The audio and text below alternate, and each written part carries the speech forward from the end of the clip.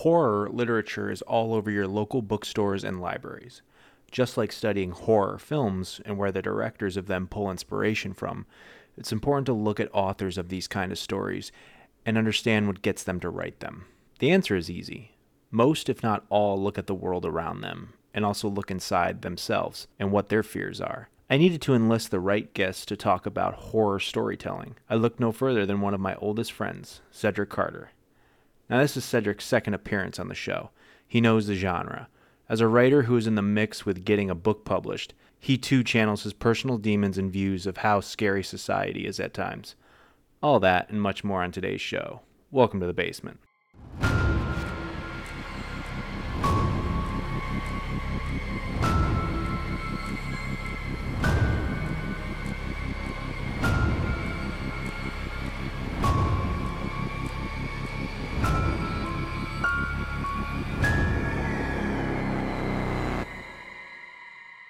Cedric Carter, What is going on? welcome back to the basement. A lot's going on, but glad to have you back, sir. Man, it's good to be back, man. It's been quite a while.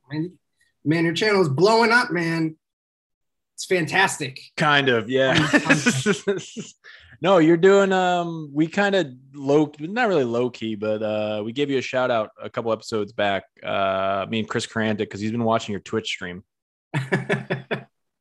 Yeah, I've been playing Oddworld. I put up like a little like this or that quizzes all the time on Instagram, and I had that one, and I had a Plague Tale. So I try to do stuff that's like sort of kind of either like science fiction or horror. So I don't know if you've ever played Oddworld, but that game is.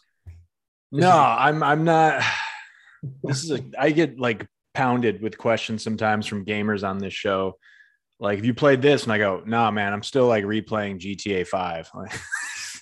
Hey, it's not a bad game, you know. No, it's not. But like, I don't know. With my lifestyle, like I respect gamers. I respect what gaming has become and whatnot. Like those concept bars out there that are like, grab a beer and play arcade games. I fucking flock to. Well, I shouldn't say flock to. I haven't been to one in a while, but there's a lot where I'm at, and I think there's a lot where you're at too. But yeah, I don't have too much time for video games, but I always try to stay in the loop with what's going on. So Oddworld, what's Oddworld? So Oddworld was a game that originally came out for PlayStation, and the whole concept was that there was this race called the Mudokons, and they were enslaved by these other two groups. One was the Gluckins, who were like the big like corporate like macho creature things, and they had these things called Sligs, and they were basically like this like the top half was like this like worm thing. I don't even know how to describe it, but it has like a metal body, and they just go around and like beat up all the workers and everything. So this dude called Abe, who's one of these Mudokons, he's cleaning the floors one day, and he like passes by this room, and like he sees all these Gluckins having a meeting, and they're just like, oh man, like our food sales aren't doing great. And then like one of them's like, I got an idea. And they show this chart, right? And they're like, oh yeah, we're gonna chop these guys up. And they're talking about like their employees. They're gonna fucking make their employees into food, and then like his whole race and everything. So the whole first game is like him. He's like trying to get out of this factory and like get all of his coworkers out of there safely. And then like the next one, which is what I'm playing right now, it's called Soulstorm. It's like super different from the original, which was Abe's Exodus. And that one is like he's going to all these other factories and trying to save all those people and like stop this like evil corporation. So kind of, it really hooked me because it kind of reminded me of Soylent Green. I heard of that. It's like the world is like too overpopulated, so they start taking all the old people and like turning them into food. Kind of like what's the one where they're on the train? Snowpiercer. Yeah, Snowpiercer. Yeah. It's kind of all in that same kind of premise, so where it's just like somebody figures out that like what they're eating is like people, or in this case, Mudokons. Wow. Like, stop the evil corporation. So. Wow. All right, that's a good kickoff to the show here with some grim fucking video games and and Snowpiercer, which is a good movie. I don't know where you can find it right now, but it's a really cool flick. Just buy it. It's probably, if you see it, it's probably like $5. Just it's worth it. It's worth a $5. Yeah, there was a show spinoff too on like TBS. I think might still be going. I don't know. I never watched it, but so within the spirit of this month on the basement, we're doing a lot of horror stuff. We're talking a lot of horror movies. We're talking actually last time Cedric was on the show, we talked we pretty much just spouted off about 3 films we dug on the streaming service Shudder, which by the way, Shudder still has not sponsored us. That's okay, but we'll keep I'll keep promoting it because there's a lot of movies on Shudder right now that are killing it. But we're going to talk about something that I know is near and dear to you. Because I know you're in the midst of kind of working on some stuff that maybe you can or can't talk about, whatever you want to dispose on the basement. Some literature, some novellas, some short stories. I don't know, anything. Horror literature is basically what we're here to talk about. And I know you've been deep diving into a lot of books on your Instagram page and stuff. And it's kind of cool because I feel like you've found like a little niche world you've tapped into. Because I mean, I read books, I read all different kind of books, and honestly, nobody's on the internet really talking about like genre books right now, which I think is kind of cool. So I don't know. What have you talked to me? What have you been reading or something?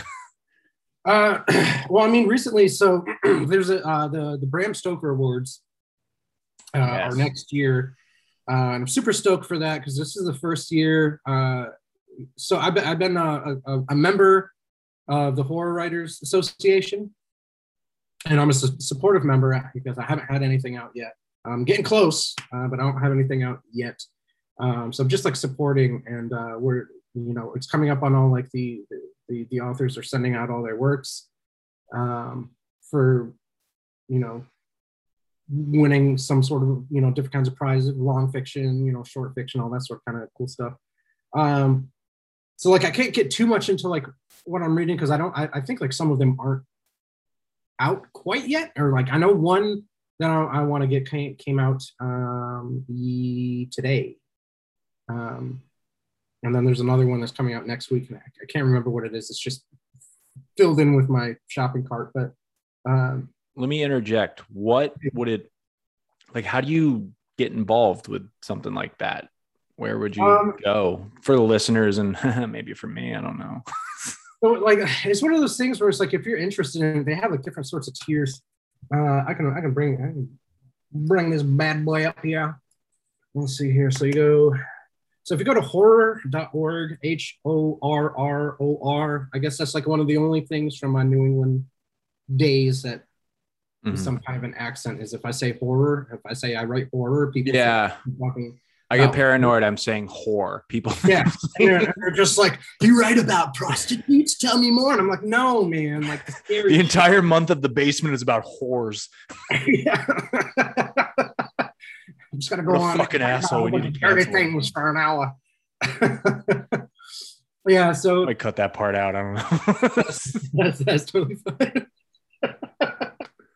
Hey, so yeah. If you go to horror.org, basically it's a pretty cool spot. It has a whole bunch of books that are either coming out or that have come out recently. On its front page, it tells you about the Stoker Con. That's what it is, the Stoker Con that's coming up. And then, it has information about different kinds of grants that they have, different kinds of scholarships. So there's like a lot going on. Like right now they have the Latinx Heritage and Horror. They're doing that whole thing, which is super awesome. And then they have the Horror Writers Associations. They're celebrating Pride Month. They do all like literally anything that you can think of as far as like being supportive for writers and people and students, just like all of the different kinds of groups in general they're doing. So if you want to become a member, there's like a members only area, and you can go and you can like sign up. You can either be a supporter. I think it was like $25 a year or something like that. I thought it was $25 a month at one point. Maybe it was, but I think it's just per year. Either that or I'm not paying attention and I'm getting charged every month, which is fine. Um, I and can't then go out like to if eat this you week. have Fuck. literature out, then you can join that way and you can like submit your work and everything. But as far as like writers go, like anything, it's literally anything. If you're writing screenplays, if you're writing books, if you write poetry, like anything written or for film, you can go and join, depending on what level you're at. Um, so that's pretty cool. Cool. Um, I'll they're check it giving out. all the awards and everything. So they if you opt in, they'll send you stuff before all these awards, and so you could read all this stuff and then like vote on I think this person should get an award for short fiction, or this person should get the award for this book because of these reasons and everything. So um, No, that's long-winded. That's how you get on the. that's dope. No, thank you for I this is news to me right here right now. I'll leave a link to that in the show notes probably. Definitely. Why would I say probably? That's fucked up. Um let's transition though. I want to kind of talk about you and Okay. whatnot because I mean I've known you since like the 6th grade. Been a very creative guy. I think that's why we're good friends. And I didn't really like it wasn't until like high school when like I think we had like an English class together and like just like the knowledge you'd fucking drop in like English class. I was like, this motherfucker. um Dude, I got in trouble so much in English classes in high school, man. That shit was crazy. because you wrote like really fucked up shit. Dude, I wrote so much fucked up shit. But like I got like my defense will always be that like I got kids in our grade and like other grades to read that just never read.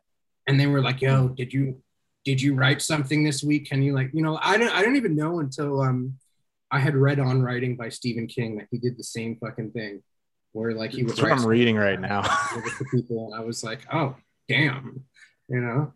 But yeah, they definitely pulled me into the office a couple times and were like, if you don't stop writing this crazy nonsense, we're gonna expel you. And I was like, Yeah, because in that book, he like in like the early part of the book, he's talking about like getting detention for writing. I don't even really know what, but like there was like a guidance counselor or someone who just like said, okay, we just kind of have to shift him in this direction. He obviously can't take a pen off of paper. This is who he is. So that's a really good book, by the way. I'm in the middle of it. if you have not read that book, go read it. It's honestly because like there's a lot of books out there of like how to make it in the such and such, make it in whatever industry. There's all these kind of bullshit books out there, I feel. And Right. first of all, this is Stephen King writing about basically his journey through life as a writer.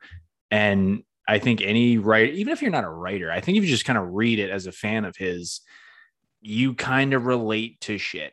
Like I'm early on, I'm like only like just like near 100 pages right now, and it's a nice read. It's only like a little under 300 pages, but like he's talking about how he created Carrie and how that like opening girls bathroom scene came to him while he was like a janitor one day, and he had this it's just kind of funny how like if you know his stories and then he just starts kind of talking about something in the book and you go, oh, that's how he thought of that in that famous part in the book or even in the movie.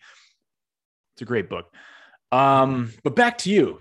I can't get Stephen King on this. I don't got him on the line. I don't know his fucking agent. Can't get up to Bangor, Maine anytime soon. So, anywho, even though I was just in Maine like last month, but as for you, like obviously, you've been writing from a very young age. Like, what was kind of what you were reading at like a really young age? Um, so to be honest, I really haven't read anything until I moved down to Texas.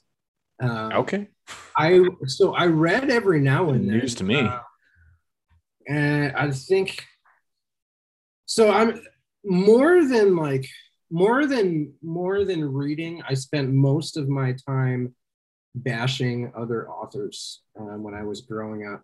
To be completely honest, because it's one of those things where when you're going through school uh, and you're learning literature, they teach you. They're very like focused on like what you learn. You're not learning science fiction. You're not learning, horror. It's literally like literary fiction and fucking Shakespeare, which like I have like a seething hatred for, and like a whole bunch of other like people that are just like they're fucking boring.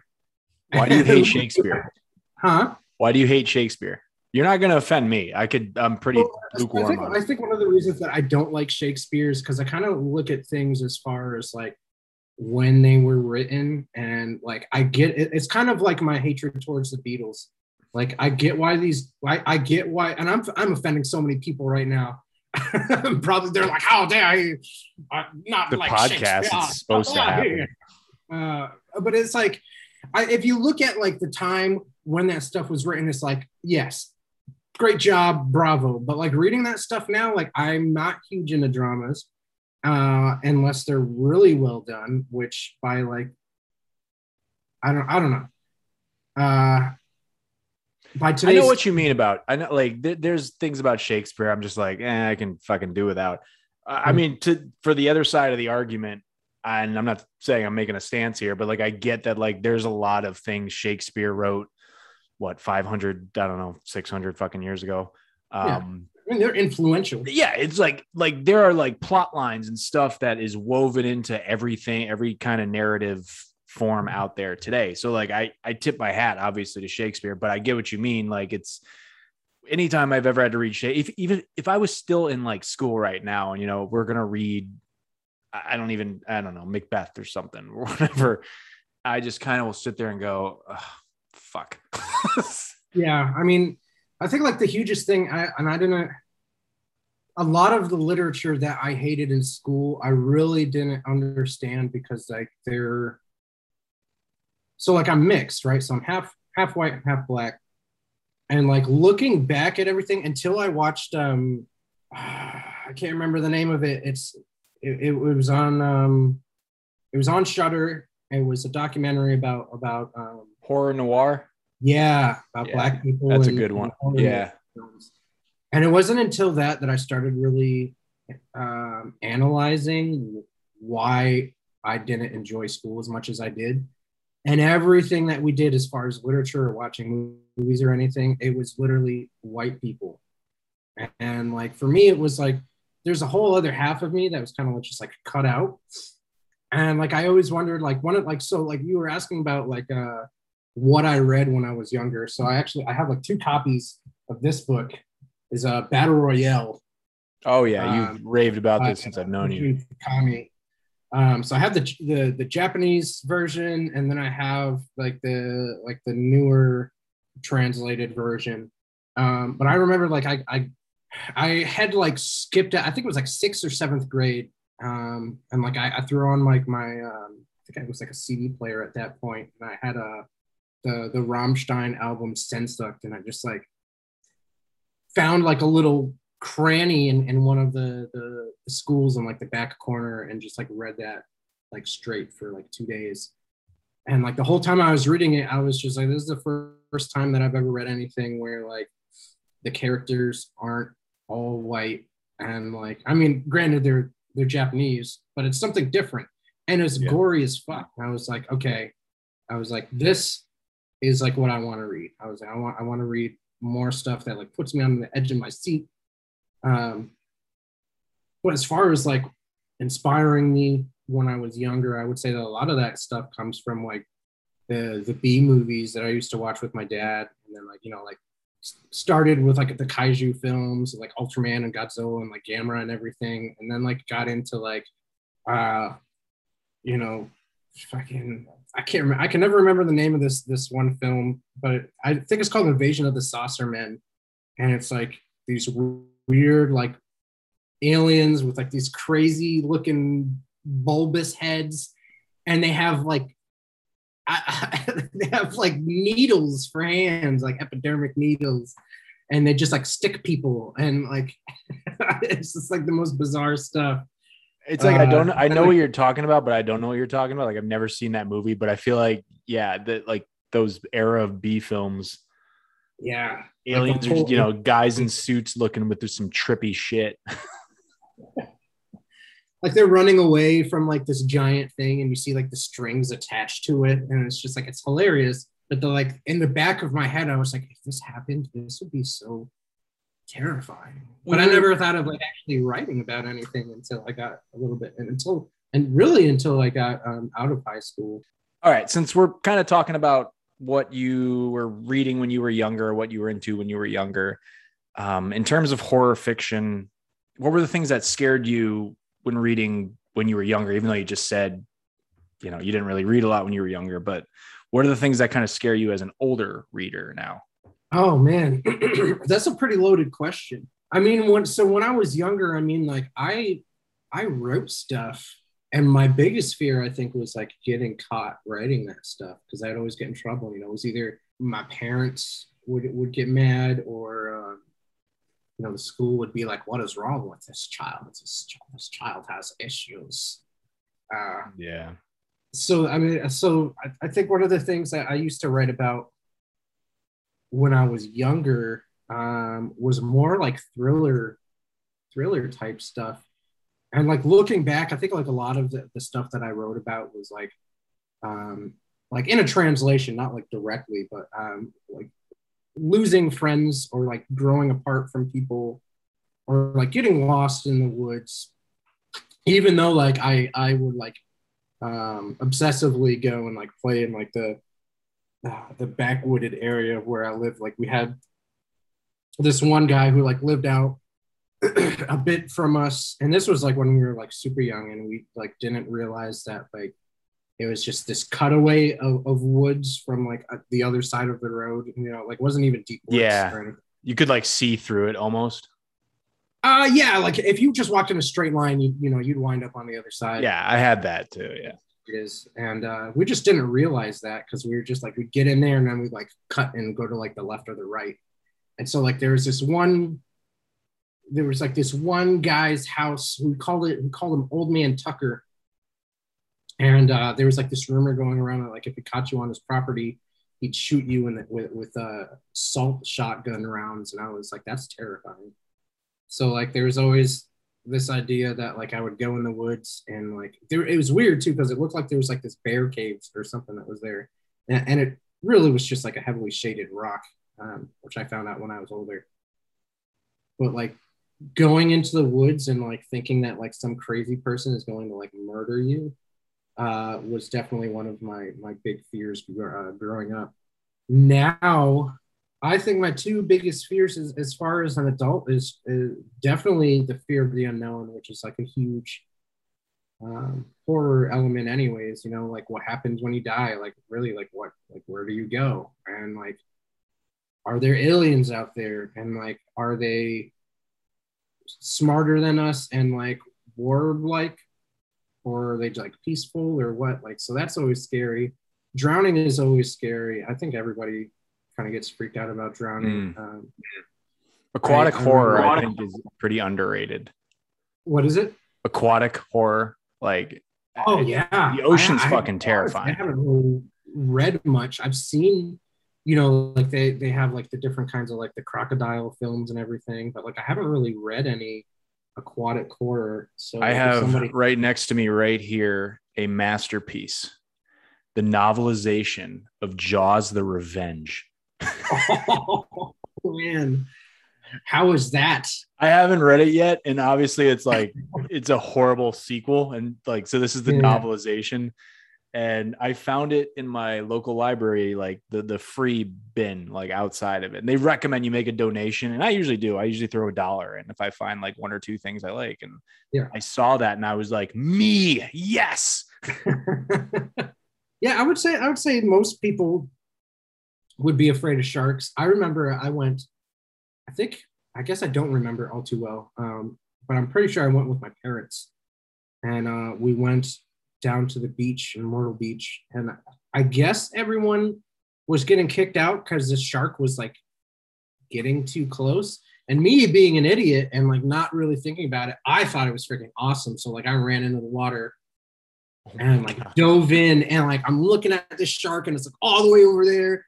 And I'm like all the way, like on the other side. And I'm like, oh, this is freaking awesome. And then like in hindsight, I'm like, man, that thing could have just like ripped me to shreds if it wanted to. But I think I could have gotten out before it got over there. I don't know how fast they go. Probably pretty fast. But I was super far away. I like barely see it. It's funny you talk about like the contrast between the things that scare you or fiction stories that scare you when you're younger and when you're older. Because I actually think that goes for a lot of people. I mean, every kid gets told some story of the house down the street that somebody got murdered in or something. Like that's always like a basis or something, or like don't go in those woods, or that guy in that house, he got out of jail, he probably killed somebody, but or I don't know, like there's a haunted house thing. And I mean, there's always something like that. And then, I think it's just part of adolescence too. Like, I mean, you see, we're probably going to reference Stephen King more times because I've been going through a lot of his work the past few years. But like, I read it when I was maybe like in early 20s, which, I'm not going to read an 1,100 page book when I'm a kid, like, even though I think some people have. But like when I first read it, I was like, where the fuck is the clown? Like the clown's supposed to scare the shit out of me, I thought. And so like, I honestly didn't like it my first time I read it. Cause like Pennywise shows up here and there, but there's a lot of other things in the book that are way more terrifying when I read it when I was 2 years ago, when I was 31 ish. Like the homophobia in there, all the racist stuff, like just the people in that book are fucking scary. And like, that's kind of one thing you notice when you get older too. You just, it's actually fucking people that are horrible. They're just like, maybe these creatures that are out to scare us when we're kids are just these scared things that want to be left alone. And people are actually the real assholes. Yeah. And they go out and like kill these creatures that are probably just as terrified as they are. But yeah. But I mean, you're hitting the nail on the head though, with like, things change when you're an adult and you have like, you can't enjoy things the way that you did when you're a child, because you like, there's that like whole realm of the unknown that like you don't know until you're an adult. So like you just make up these fantastical stories, and then like when you grow up, you realize that at least I think the most terrifying thing is people. Like I'm terrified of people. I live in Florida. I mean, so then like you should know, and like it's Invasion of the Body Snatchers down here some days. I'm not kidding. Dude, so sometimes like there's some times where like, I go from work, I come home, I do my homework, or I just stay at work and do my work and then come home. Well, like my phone will just go off all day with like the Amber Alerts and everything all day. Yeah, I get at least 2 a week. Gonna get like caught, like probably none of them. And then like, but I think so between that and like just like constantly hearing an Amber Alert, like somebody's missing, and then like I don't know, like the whole thing, like politicizing the pandemic, right? I know like people have all sorts of different kinds of views and everything, but I think one of the big things that really scares me the most is knowing that we're going through this huge climate change thing. Everyone has addressed pretty much that we're going through climate change, and that there's all these issues that are going to come up, and everyone is just, except for like the younger generation, most people are just like, oh well, it's not going to affect me, so like whatever. But it's like, I'm one of those people who I'm like, man, there are so many like diseases and viruses in the ice caps and everywhere else where climate change is getting affected. Who knows what the hell is going to come out of that stuff when it starts melting? Like, and just like seeing the reaction like now of like how the pandemic has been like so divisive between all these different groups of people. And it's like the majority of these people, you talk to them before, like pre-COVID, right? And they're just like, man, I would love it if there was like a zombie attack. And then it's just like, no, well, half of you would be dead because somebody would be like, yo, there's some zombies outside. We figured out a cure. If you want to take it, go ahead and take it. but also we need to like get out of here. And they'd be like, nah, I'm not gonna take no cure. I'm gonna stay right here. And then they'd get like bit, and somebody'd be like, we gotta shoot you. And they'd be like, why didn't you warn me? And it's just like, that's always a scary thing. Yeah. It's like, it's always the angry guy with a gun who's like the first to go in those stories. yeah. Like, yeah, he has protection, but like he doesn't listen to anybody. Right. It's just like you could like take that gun and meet up with like 30 other people who are trying to do the same thing you were doing, to survive and like preserve life and have a better chance. And you're just, I ain't leaving my house. Y'all are lying. No, I mean, I'm not like making like a Southern accent to like categorize everyone. I'm just like the ornery. There are a lot of ornery people out there, and I think they kind of like fuck it up for everyone else. And so like, I honestly, I feel like I have never written anything about climate change or like weird diseases or anything like that. But I think I should after I come out with this novel I'm working on. So, well, just to wrap up on this, like, you think of, I mean, I'll just say this and I'll walk away because I don't know. I'm gonna lose viewership. No, because like cut out as much of this as you want. I'm not trying to like. No. I'm actually I want to actually keep like everything, but like coronavirus. Okay, what is it, like a 90-something% chance of survival? Yeah. Okay. It's only a sliver of people that die from it. Yeah, I think it's just the fact that nobody really knows how to deal with it right now. So and that's the thing. Nobody knows how to deal with it, but it's a very high survival, rate.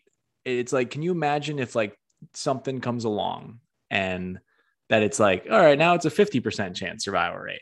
What the fuck are we going to do now? We're going to be 50-50 on this? I don't know. I think it's like scary about that.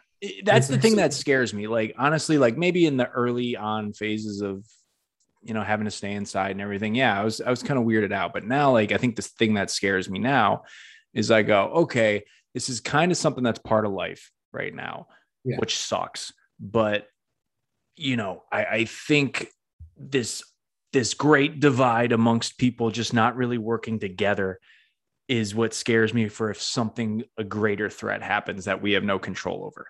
Like there was maybe a week or two right when everything started shutting down. Like I literally remember reading like COVID lockdown stuff like happening on Twitter by the second. Like this is shut down. Just celebrities tweeting, yada, yada, yada. But there was a moment, and it was very brief, where I felt like everybody kind of got on the same page. Where they're like, okay, we're going to do this. We're going to stay inside. We're going to keep each other safe. Do a 14-day quarantine. This is just me. This is just what I saw. I'm not saying this is what everybody saw, but it was like for the first time, it felt like everybody was on the same page to do a greater good since like 9/11, when everybody was, united we stand. And then just, I don't know, the people up in Michigan got bored inside and decided to storm the state house or something because they needed a haircut. And I just remember being like kind of happy because I always felt that like generational war between like baby boomers and millennials. And I actually kind of saw some sort of camaraderie when that all happened. And then poof, it was gone. Yeah. That's my like that thing's kind of, and I haven't read it yet, so I can't really like source it as far as, like you said, we're bringing up Stephen King a lot. The Stand.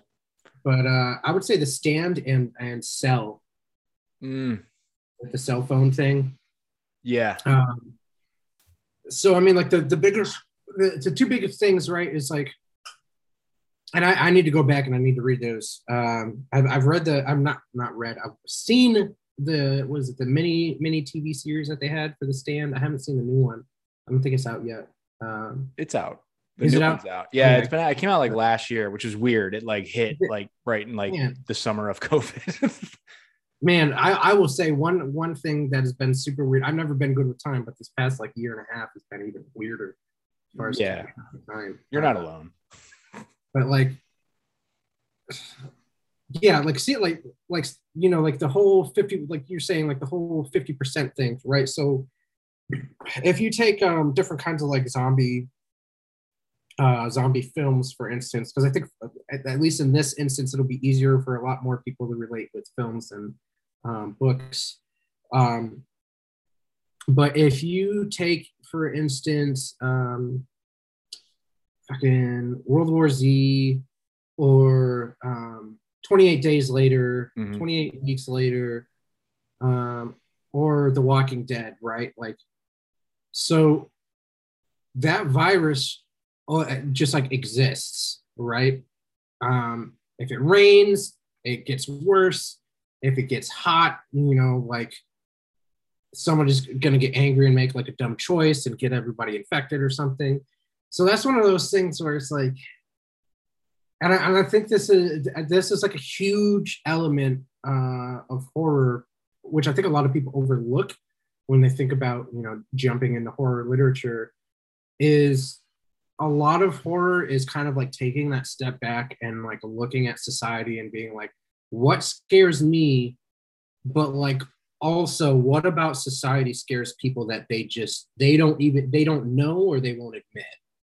And I think one of the things that a lot of people don't want to admit is that if COVID was worse or if something else comes along that is worse, this time we just saw a whole bunch of like businesses close. The next thing that comes along, if there's another thing, inevitably there probably will be, whether it's in our lifetime or not, but like whatever comes next, instead of like, oh, there's the symptoms or, they take like 2 weeks to show up. If it's something like 28 days later, you get like infected almost immediately. Yeah, and you like go off the deep end with like 30 seconds. Yeah, which is like biologically, that's just like impossible. Like a virus can't spread that quickly. It has to like it would take a couple, even if it took like 5 minutes. Like that's serious. Like that would be like you hop on Twitter, you see some weird stuff going on, and then it's not businesses shutting down, it's like city blocks shutting down. And it's no one is there to be like, there's an incident happening and we got to shut this down. It's nope, that block shut down. There's some people going out this way and they're warning other people and they're like, these people are crazy. That's not going to happen. That happens in the movies, or they're overreacting. And then the next thing you know, you got a whole bunch of freaking zombies or, werewolves or whatever the hell's yeah. But I mean, that's one of those things as far as like horror and an adult go. And I think with a lot of this stuff too, some pandemics that people really don't think about, which is like another big thing, is like drugs and alcoholism. Mm-hmm. People just kind of, I mean, it's one of those things where it's like, it exists, but like you meet somebody that has those issues and kind of just like shun them away. You don't want to hang out with somebody that might like, they're just like hopped up on meth. You don't want to like a meth head coming to your house, like, come on over for dinner and take my TV. Like, but I mean, there's always some kind of pandemic going on. It's not just viruses. Mm-hmm. I mean, yeah, the world as an adult, that shit is fucking everything about being an adult and realizing what the world is about. That shit is, I think, more scary than anything that anyone could ever write. Well, my next question, we basically just kind of answered for the past like 10 minutes, but I was going to ask what kind of things do you pull from personally to put into your work? But I think you kind of, I think you and me kind of hit the nail on the head on that one. Yeah, I mean, I think one of the biggest things that I try to put into my work is diversifying characters. And, I had gone to a couple different like writing groups when I lived back up north in Massachusetts, and when I came down here. And I think the weirdest thing, and like in a way it did kind of scare me too. So I don't write a lot of characters that are white. Like I might have some characters that are, but a lot of them are, Indian or Korean or, mixed like me or just Black or Mexican. Like I like to like shake things up because there's not a lot of that stuff in horror. I mean, it's happening more now, um, but I like putting a lot of that stuff in there because I always get these weird looks when like I tell somebody like I wrote something just as kind of like a pitch idea.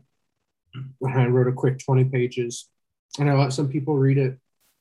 And there is a lot of vulgarity. There's a lot of racial slurs and everything in it. And yeah, like the main characters are Black. And I based it off of some of the experiences that I had early on. And then like thinking back about like some of like the thoughts and ideas that like I had and like what would happen if like somebody else went off and like expounded upon those ideas and like what would happen. And one of the first things that like people would always ask is like, is he white? And then I would say no. And then they'd be like, well, you need to make him act Black.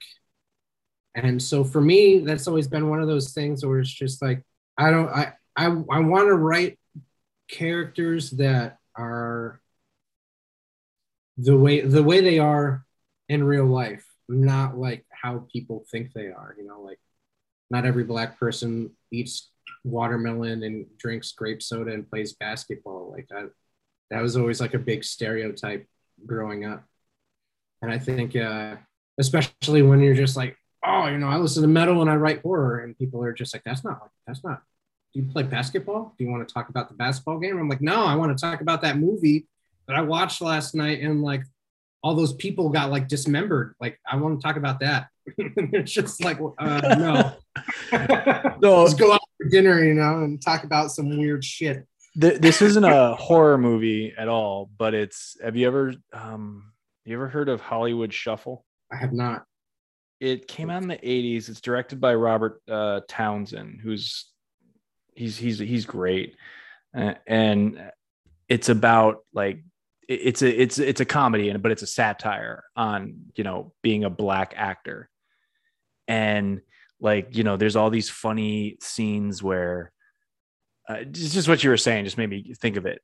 There's just these funny scenes where it's like a waiting room for a casting call where it's all these like Black guys, and they're all like vying for a role as the thug, and they're like running lines with each other, and they're like these real, you know, they don't sound, when they get into character, they do like the typical like street thug you see like in movies. But they're just like, you know, they'll be like, oh, hey man, how you doing? Let's run lines together. Yada, yada. And they just switch and they go like, you better give me some fucking money, bitch. And then the other guy just goes like, come here, motherfucker, I'm going to cut you. And then they just like stop and they go like, that was great. Let's do it again. And it's this funny commentary about, you know, how Black people are put on screen, at least up until recently, like throughout the 80s and 90s. You know, they were the criminal. They were the street thug. They were the bad guy. They did all the horrible things. And like, there's another scene where Robert Townsend's in it. And there's a scene where, I don't know, he's playing some guy with an afro. It's supposed to be in the 1970s. And like, you know, he's saying some like, he's talking like your typical gimmicky pimp you saw in like, you know, really bad Black exploitation films. And if you want to call him bad, I know people enjoy him, but he just like the casting, or the producer's right there next to the director. And she says that she stops the scene, and they're all white. Everybody behind the camera is white. Mm. And she goes to the director and goes, can we get him to just be a little more Black? We're not getting the best out of him. And it's just like, he's standing there listening to this direction. He just takes his afro wig off and he's like, man, fuck this. I'm out. I'm not doing this. Yeah. But I get what you're saying with all that. I mean, that's like going to, it was like one of the conversations that I never really had with my dad or anything was like a lot of the different films that I would watch. And I wish I had read more. That way I could have like these discussions with him about like literature too. But I remember going to see Jurassic Park in theaters, and the first thing that happens is a black actor dies. Like that's the first thing.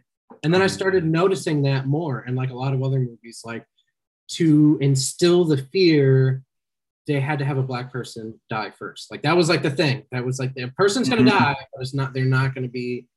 They're not gonna be white. And so like I remember like talking to him quite a few times about that film, and like I would bring that part up, and it just bothered him. I didn't get that until I was older. And now like even the literature that I read, like it's not. Except for like and I'm gonna butcher this lady's name. Tanana Reeve Do. I think that's how you say her name. I'm probably butchering it. But she writes just strictly like POC or BIPOC horror, but she doesn't like well. I got her right here. Yeah. Yeah. Wasn't she in that documentary? Yeah. I think she was. Yeah. Her stuff is. I remember like reading some of her stuff, and I was like, "Holy shit! Like, this is amazing." Like that. Like she writes some stuff where, like, if I had read like some of her shorter stories in, junior high or high school, I probably would have like had books published while I was in high school. Like she's like, if you haven't read her stuff yet, go out and read it. I didn't know she was an author. I might look. I just remember her from the documentary, but I didn't remember what her title was. But interesting. I'll look into that. All right, let's segue into actually something. I don't know. Maybe this is a little more motivational, but not that you need it. But I actually just kind of wanted to ask you because I think we all kind of, whether we're filmmakers, writers, actors, people who work in machine shops, I don't know. But in terms of writing, like when did you kind of think to yourself, like I can do this, or I can do that, or I can do however, not even in just like the horror genre, just you're like, you put pen to paper and you finish something. We're like, oh shit, I'm good. Or I don't know how you feel, but I mean, there's definitely like, there's 3 instances here, and 2 of them, kind of like piggyback off of each other. Well, not even kind of, they do. But the first one was when I was in school. So the one that almost got me expelled, I wanted to write something that my age group could relate to. And it was pretty much right after high school, or not high school, right after I had read Battle Royale in high school. And I was a huge not super yet. I was Dragon Ball Z. I was a huge Dragon Ball and Dragon Ball Z fan. And I always thought it would be cool to just like live in like an era where like, it's in the future and you can like travel to different worlds and everything. So I wanted to do something where I put together Dragon Ball and like Battle Royale and like put it on like a grand like universal kind of scale. And I was like, oh man, like I can totally write about all these like different people that are like battling for like supremacy and everything. So I wrote like not a whole story, but I had like 300 or 400 pages that I had handwritten.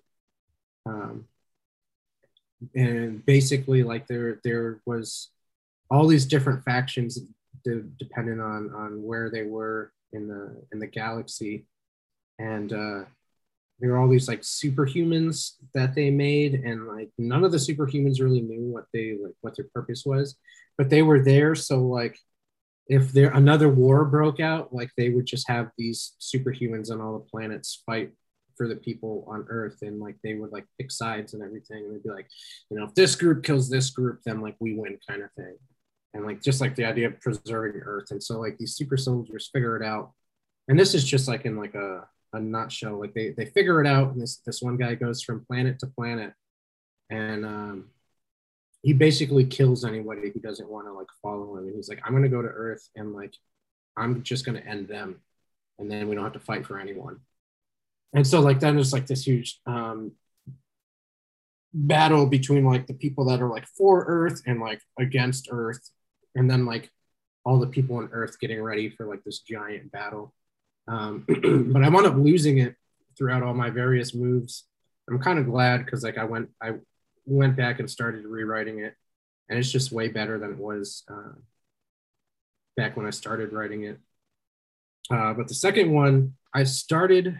It was like so. It was right after I broke up with my ex when I was living in Connecticut, and I was just like in a really shit kind of mind space. Like I was like super suicidal because like nothing. I like spent like all this time working on someone else, and like I kind of like lost, you know, what I wanted to do. I wanted to do films and like write and like go hiking and like do all this other stuff, and like it was very sporadic that I would get to do that kind of stuff. Um, and so like I was working at this restaurant, and I was like, you know what? I was like, I've always liked Silent Hill, but there aren't any books out there like Silent Hill. I mean, there's a few coming out now, but there was nothing really like dark that like took a lot of like the spiritual kind of ideas that were instilled in me. Like I grew up Pentecostal, so like I have like that whole um, Christian mythos mixed in with a lot of at least the first book that I'm working on bringing out. There's a lot of mythology from like Christianity and like some African and Native American mythologies and everything. And so I think like the main drive behind that was like, I just need to write about a character who's in a fucked up world, who's having a worse off life right now than I am. So like I started writing it, and then like I just stopped. Like I don't even know why. Like I think the majority of it was because I was working long shifts at work as a sous chef, and then I would go upstairs at the end of the night, and I would just throw back vodka tonics. I'd probably have like 4 or 5 or 6 a night, and then like get back up and like go to work. But during that time, I wrote like the first quarter of this novel, right, that I'm still working on my phone. And so like there's this weird delirium of like when I went back and like read it, like you could tell it's like, okay, this is where I started drinking and this is where I ended drinking. And it was just like, and then even like reading all of that, it was kind of like, oh yeah, like this shit's really fucked up. So I kind of like, I think a lot of the inspiration just comes from like, at least with this one, of just like trying to like overcome some of like the times where like I didn't get to do what I wanted to do, but like also tell one of those kind of dark tales that I've always wanted to tell and just like didn't have enough time to. I feel you. It was a weird time, man. It was a weird time. There's a lot of, I mean, I'm sure anybody just listened to everything you just said, like they get it. Like those dark times, most people usually, you know, dive into whatever they're working on creatively. And even if, you know, it's something that never gets made. And I've heard from like a lot of people, you know, when they're going through some shit, a breakup, a death, anything, addiction or something, and they put it into something creative. Like they almost kind of don't want that to come to light. This is just what I've heard, because it's too personal. They're too close to it. And it's just something they were doing to kind of flesh things out. Yeah. I mean, like I've written some stuff, you know, in tough times that I've gone back and looked at it and been like, I'm just going to tuck that one away. You know, maybe I'll pull from it and put it into something else, but no, I feel you. Thank you for sharing. I think that kind of stuff is important to share. I mean, I know a lot of people. No, I definitely think it's important to share. Yeah. But like, no, sorry, I cut you off. I'm sorry. Oh no, that's fine. I mean, I think like one of the biggest things too is, you know, like during that time, I always felt like super weird, right? Because and you see all these memes too, where people are like, everyone is getting married, and I'm over here like, you know, and they're like, it's got like SpongeBob sitting on the table, like twiddling his thumbs or like some other shit, and you know, like, I would get to the point where like, you know, because I was like, I was in this like super toxic relationship, and like, yeah, like I wasn't the best person either. But like I started learning things about like that like I thought were normal and other people would be like the fuck, like that's not normal, dude. Like that's like yeah, people don't do that to each other. And I was like, oh, like I figured, if she wanted me to do, X, Y, and Z, like that was a normal thing. People were like, no. And I was like, okay. And I think that's the thing that got me run down the most. And it does show in like really throughout the novel, which I think, when it comes out, a lot of people pick up on, is like this feeling of like, you're around a bunch of people and there are a lot of people care about you, but you still feel like super isolated. Um, like during that time, it's like in that span of time where like I came back to Mass, but like I was just like super involved in work and I didn't feel like I was going anywhere. And literally all my friends are getting married. And I was like, and it wasn't even so much that they were getting married. It was like, fuck. I was like, I'm working so much that I've missed all of my friends' weddings. And it's like so it's like it's one of those things where, like you said, I mean, when you're going through some shit, you put it into some kind of creative format.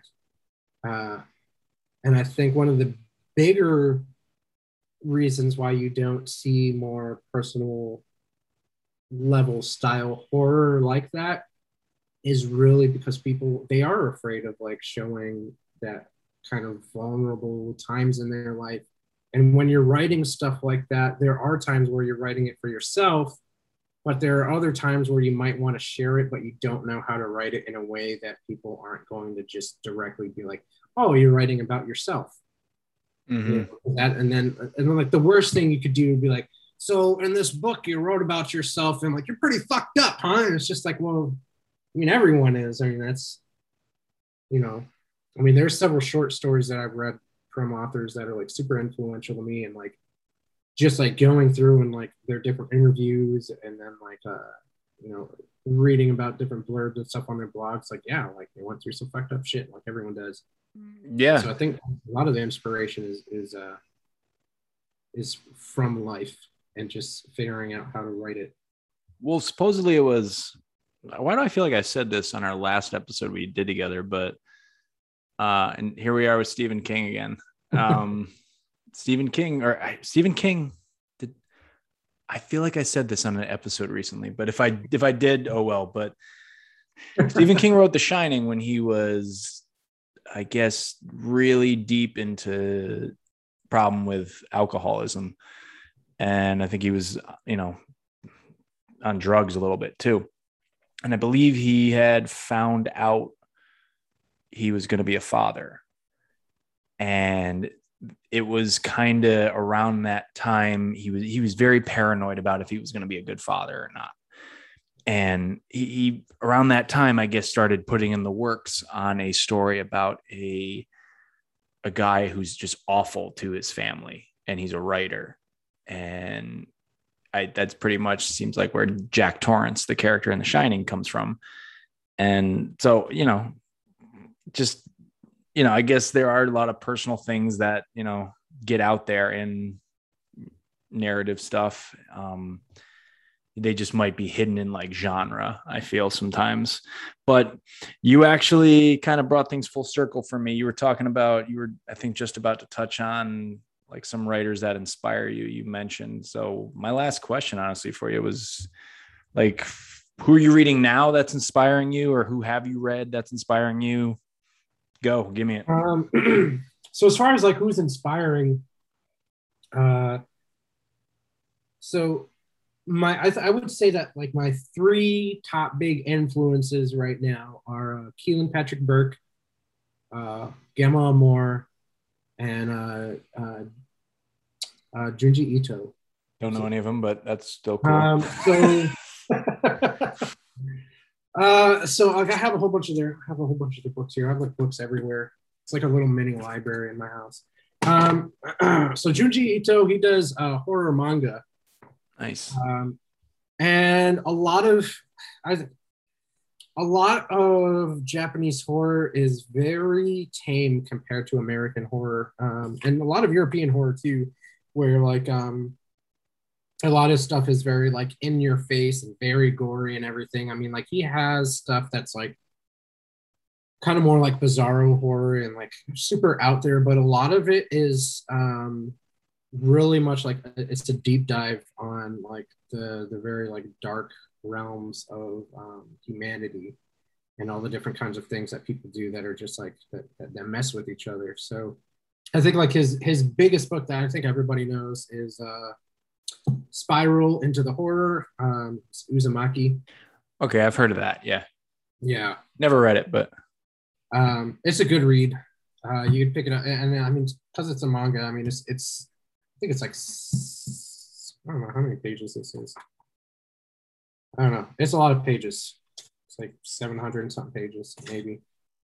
I don't know. That's the one thing about. Okay, so it's about 650 pages, but it reads quick because it's a manga. And then with Gemma Amor, and so I have some novels here. The one that I started reading, Till the Score is Paid, by Gemma Amor. And she had one. I think she had one thing of short stories before this as well, that I read. And female author, obviously. I think one of the big reasons I like reading her is because her stories are well done, and it introduced me to a lot of other women that write in horror, and like women are just freaking killing it in horror right now. yeah, like, a lot of the work that I've read by women is just like it's dark and like it's messed up, and I love it. Like the amount of the sheer amount, I can't get over it. Like there was like a poll recently there was a poll that somebody said, like how many the percentage of women that watch horror or are into the genre, and I don't remember the exact number, but it was shocking. like how much like women just consume horror genre stuff. I mean, it's pretty amazing. I mean, so I don't want to say I never knew, but like when I heard the number, I was like, "Oh fuck, ladies, damn!" Well, I mean, like I knew, so like approaching horror, I knew two people really. When you're like your beginner basic horror person, you know Anne Rice. At least you better freaking know Anne Rice. And then Stephen King, and then so those are like the two main ones. And then almost every single woman that I've talked to, I don't know why, but they always watch like the serial killer documentaries, and I think that's kind of like the segue. Yeah, I mean, my wife loves it, but she won't watch a gore fest with me. Right. I mean, like, we'll see. I think that's like the other thing that people kind of miss, which is another reason. So I also, for people that are not into like super dark stuff or like super gore kind of things, Yoko Ogawa, she's a great novelist and short storyteller, but the way that she writes her horror, it's almost like literary fiction, but it's like the subtlety of like the messed up things that the characters do. It's like just enough to get under your skin and be like, oh wow, wait, I need to go back and read that again. Like, did they really just? Okay, yeah, they did do that. That's messed up, kind of thing. It's almost like Ryu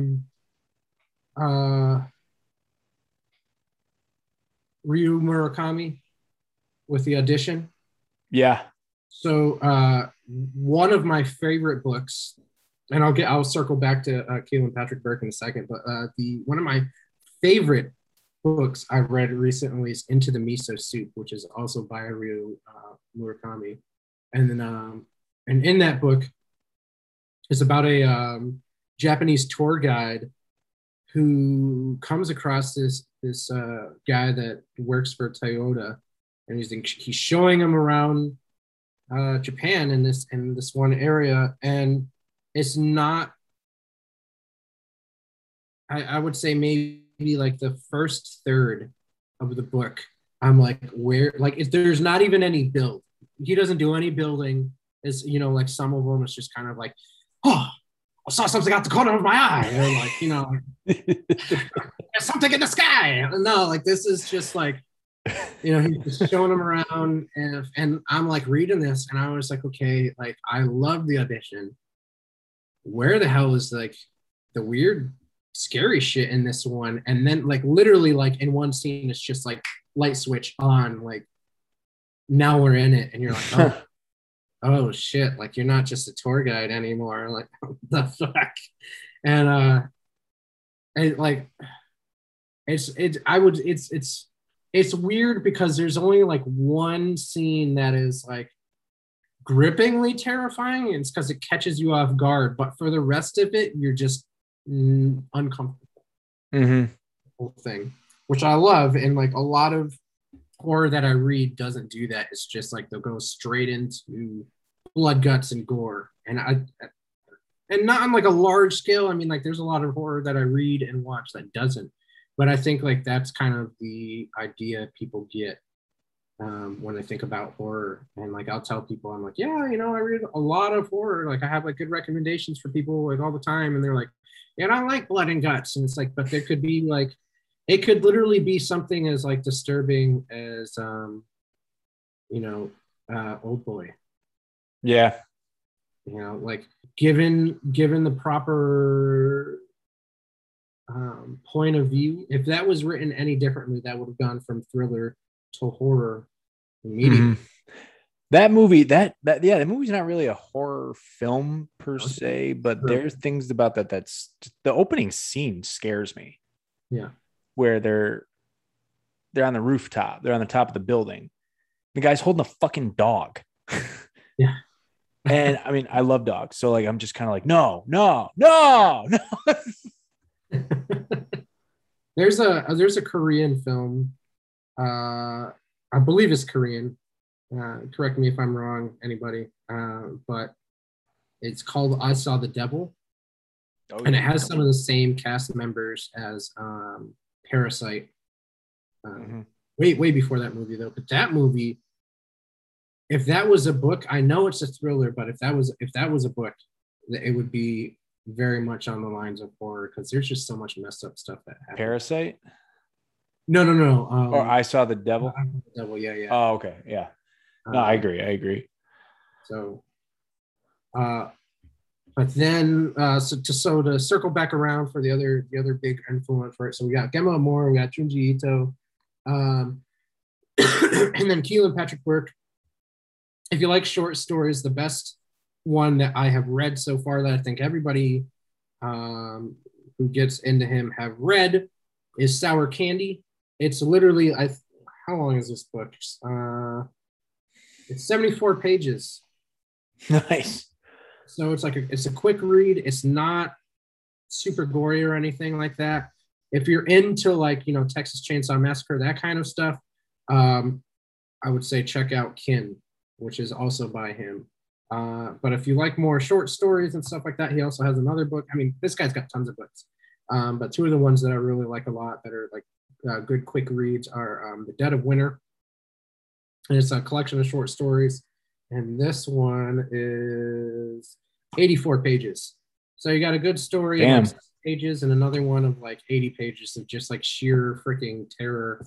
And it's all different kinds of terror, right? I mean, like these people are like between Gemma Moore, Junji Ito, and Keelan Patrick Burke, like they're writing about people and their experiences. And even if though some of it kind of like gets like kind of out there, there's a more kind of grounded feel to it that just makes it that much more nerve-wracking. So it's like now when I go and write, so when I first started writing, I was like, I'm just going to write stuff to like scare people. And, and then I started writing about stuff that was affecting me. And then when I stopped, I picked up like one of the first books that really got me back into writing my stuff was Sour Candy, by Keelan Patrick Burke. And like, I think I had only had, like the novel that I'm working on now, the first 5 seconds, I think I only had maybe a third of it written. And then I just went back and just like fever wrote the last two movements. So I had like the beginning, and then I just sat down and wrote the middle and end. And now I'm like going back and fine tuning everything when I can. So those are the big three. And then definitely, like, I would say for like classic literature and then like super classic literature, definitely Thomas Ligotti. Check him out if you haven't. My Work Is Not Yet Done is one of his best works, or Songs of a Dead Dreamer and the Dreamscape. You can get them together. And then Clark Ashton Smith, who is sort of kind of like H.P. Lovecraft in the same realm. I think they like wrote together. Okay. Yeah, lots of influences. Interesting stuff, my friend. Another great episode we just cut right here. Thank you for coming on once again. And I know you were on here before, and you know, we plugged your socials or anything you got going on, but since it's been a while, you got anything you got to plug? You got any? Where can we find you on the internet? So you can find me on Instagram and Twitter at generic. It's GEANERIKC. You can also find me on Twitch. I'm on there on Mondays right now. As my schedule opens up more and more, I'll be on Twitch more often.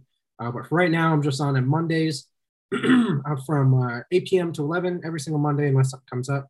And then on Tuesdays, well, actually this Tuesday, which, you know, by the time this podcast comes out, it will be past the Tuesday. But whenever Bookworms, which is a horror book subscription, I will always plug them because they do great freaking work. I eat something insanely spicy. It's the funniest goddamn thing ever. So I like, I just find like some of the hottest things I can eat. And I know like there's some people online who like, that's all they do is just eat spicy stuff. And they're just like, it's not bad. But I guarantee you their asshole is just like, they're going to have like a prolapse by the time they're 30. So I think one of the first time I actually tuned in and watched, what I like to do is I like to grab screenshots of when you're fucking dying. So I'll screenshot it on my phone. I'll put it in my Instagram stories and tell everybody to tune in. Nice. It's a fun time. I mean, like I've had people like before, like I'll be talking like, oh, for like the last one, the last one had like the least amount of viewers. But like I didn't really hype it up or like market it or anything or like tell anybody I was going to be on. But I tried to eat the world's hottest chocolate bar, and it's just this little tiny thing. And I was just like super tired that day, and I had like half of it, and I almost threw up.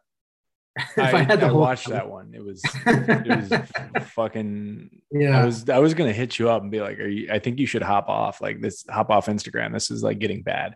I mean, I had such a bad. I mean, like it was a good endorphin rush, but also it was a bad endorphin rush because I forgot to post that one. Mm-hmm. Yeah, but I'll get on there. I'll eat something spicy, and then like I open this book package from Bookworm, so or Nightworm, sorry. All right. Yeah, so I eat something spicy, and I'll open up a package from Nightworms, and I just talk. I don't drink any water or anything. It's just like me like dying while I Okay. All right. And well, then, be sure to.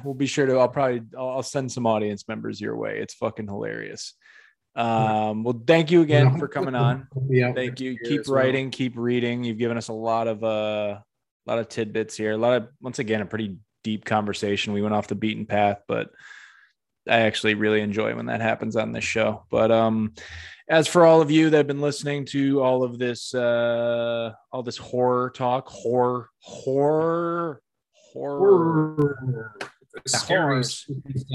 the horrors out there. Thank you all for listening. Take care. Have a good one.